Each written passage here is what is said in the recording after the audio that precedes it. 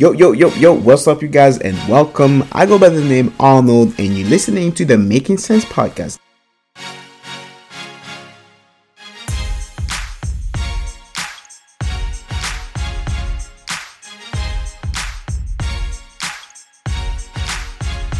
Yo, what's up, you guys, and welcome to another episode of the Making Sense podcast. I go by the name Arnold.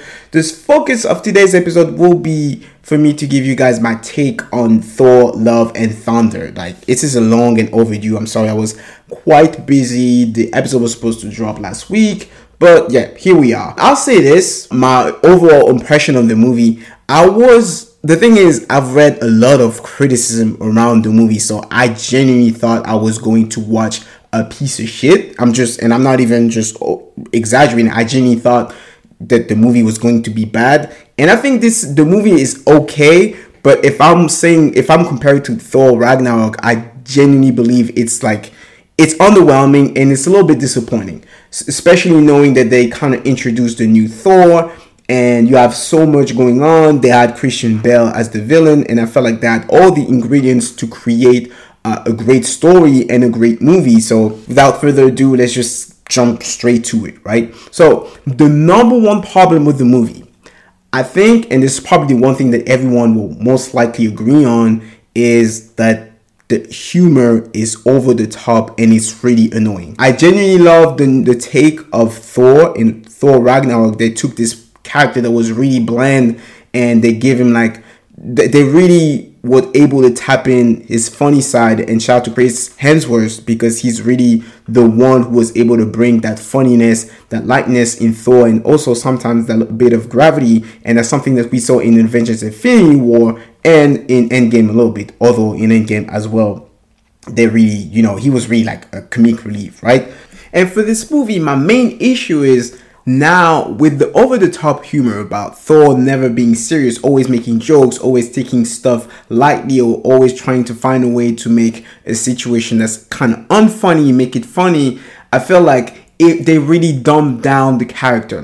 Now, in the first Thor Ragnarok, when he appears as someone was like a man-child, in this movie, he really comes off as just someone being really stupid and silly and really dumb, just being a goofy, right? But not in a funny way, in a really not flattering way. And that's a little bit a shame, because what they were able to establish or create in Thor Ragnarok, and just being able to reinvent the character in itself and just give a whole new lane where he could be funny and serious. Now they just only focus on the funny and the humor side, and it kind of alter the perception that we got of the character, and he seems like he's really stupid when I know he's not.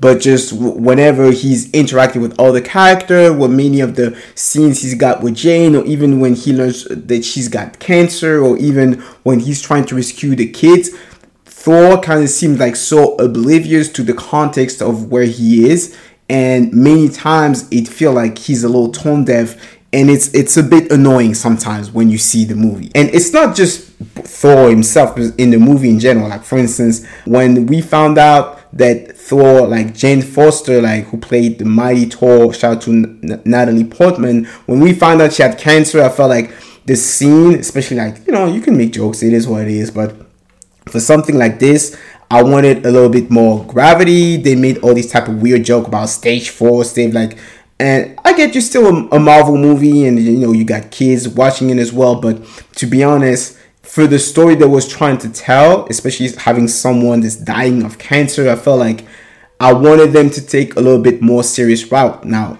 again, going back to what I was saying, when it comes to Thor, all the jokes, they kind of flat, right? It's really, I really felt like they were trying to capitalize so much on what Thor Ragnarok was and how much it worked and resonated with people. And to be honest, that's one of the best movies of the MCU.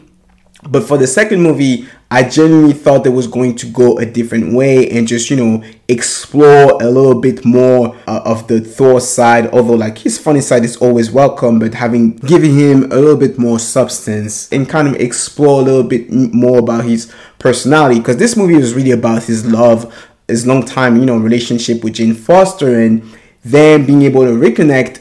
And to be honest, that didn't really did it for me, right? It's like, I think the point was for them to kind of give closure to that relationship, because we saw Jane Foster in Avengers Endgame. When I saw that she was going to come back as the Mighty Thor, just like in the comics, I thought that the MCU would have two versions of Thor, right? And for kind of bring her back just to maybe not kill her off, but like I think the point was probably to give her like a proper send off, which was done beautifully. But I'm a little bit disappointed because I genuinely wanted to see more. I thought, they teased the whole A-Force movie or whatever, and I thought she was going to be part of it. And yes, that was a little bit disappointing for me, for them to kind of just kill off the character. The problem was like the constant jokes. Zeus was funny, but just it gets to a point where like I just wanted a little bit less humor and a bit more character development, right? Because to be honest, although yes, at the end of the movie he's really like a dad and the circumstances around him change, I don't feel like Thor really evolved in that movie. And in Thor Ragnarok, he definitely evolved. In Avengers Infinity War, he evolved. And as well in Avengers Endgame, he really evolved this way. He was able to overcome grief. And in that movie, it doesn't feel like, he's really stagnant, right? Like he hasn't really went to any type of real journey, although he lost like probably like the love of his life. And that was like one of my main criticism and my main complaint about the movie, because otherwise I feel like the secondary character were kind of okay.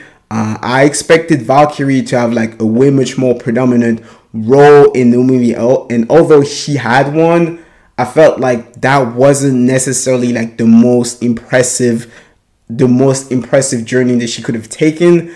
It was teased that she was going to be LGBTQ character, that she might have a queen. We never saw that in the movie.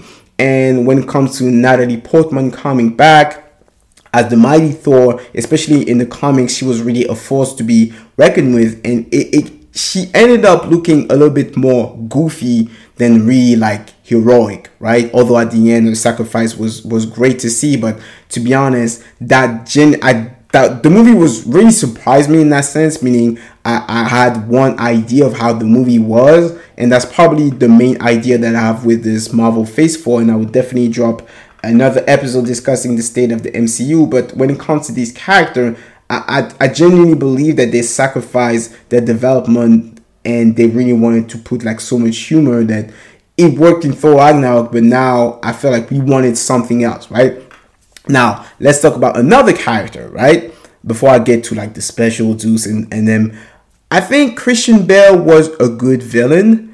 To be honest, I was quite surprised that they chose him to be the villain in this movie, and I feel like it's probably his performance and his take on the character that saves a lot of that, kind of redeemed the movie in many ways. I feel like he's not one-dimensional. He's really scary. He was really, not just by his look, but by his whole demeanor. He's really embodies like a real threat, like someone who actually kills God and has like a believable reason, that's been tired of them kind of just, not caring about the humans or even the people who worship them. And to me, that was really fascinating to see, and just seeing him being this really like scary and just a little bit more psychotic villain was really great to see. And to be honest, he's such a great actor.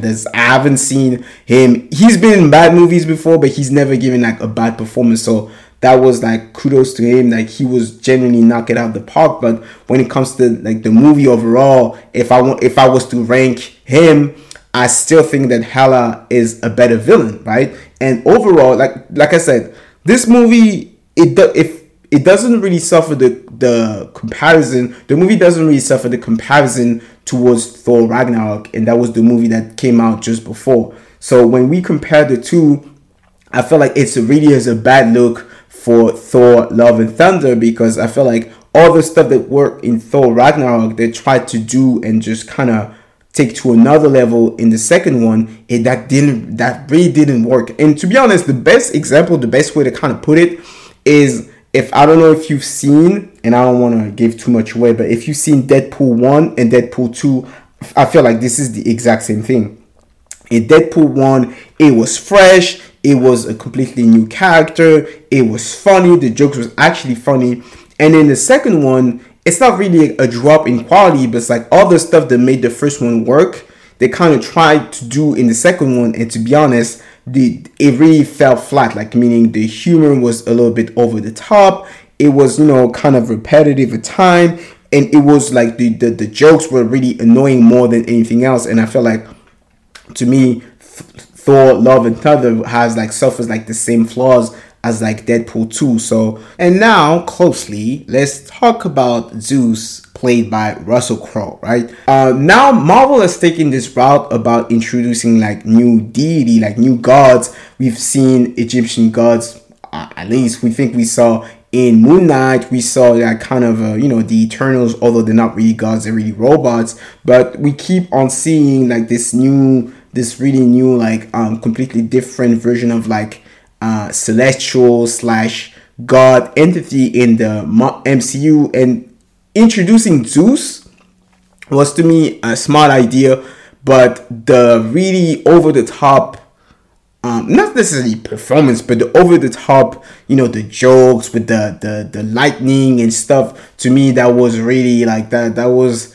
I felt like they got the point of who Zeus was by just like the first 2 minutes when he was introduced. But the constant jokes of him like just doing stuff, and it was like, I don't really think the movie has great replay or rewatch like qualities, meaning it's a little bit like Doctor Strange in the Multiverse of Madness. Once you see it, I don't really know that if I rewatch the movie, I will have like such a great impression of it, right? So I've only seen the movie once so far. So yeah, that was probably the other like kind of criticism. But overall, I'll definitely say that the movie was disappointing. I didn't hate it, but I definitely didn't love it. And if I was to kind of rank the movie, I would probably like in like some of the really forgettable one. That's what it was. It was a really forgettable sequel.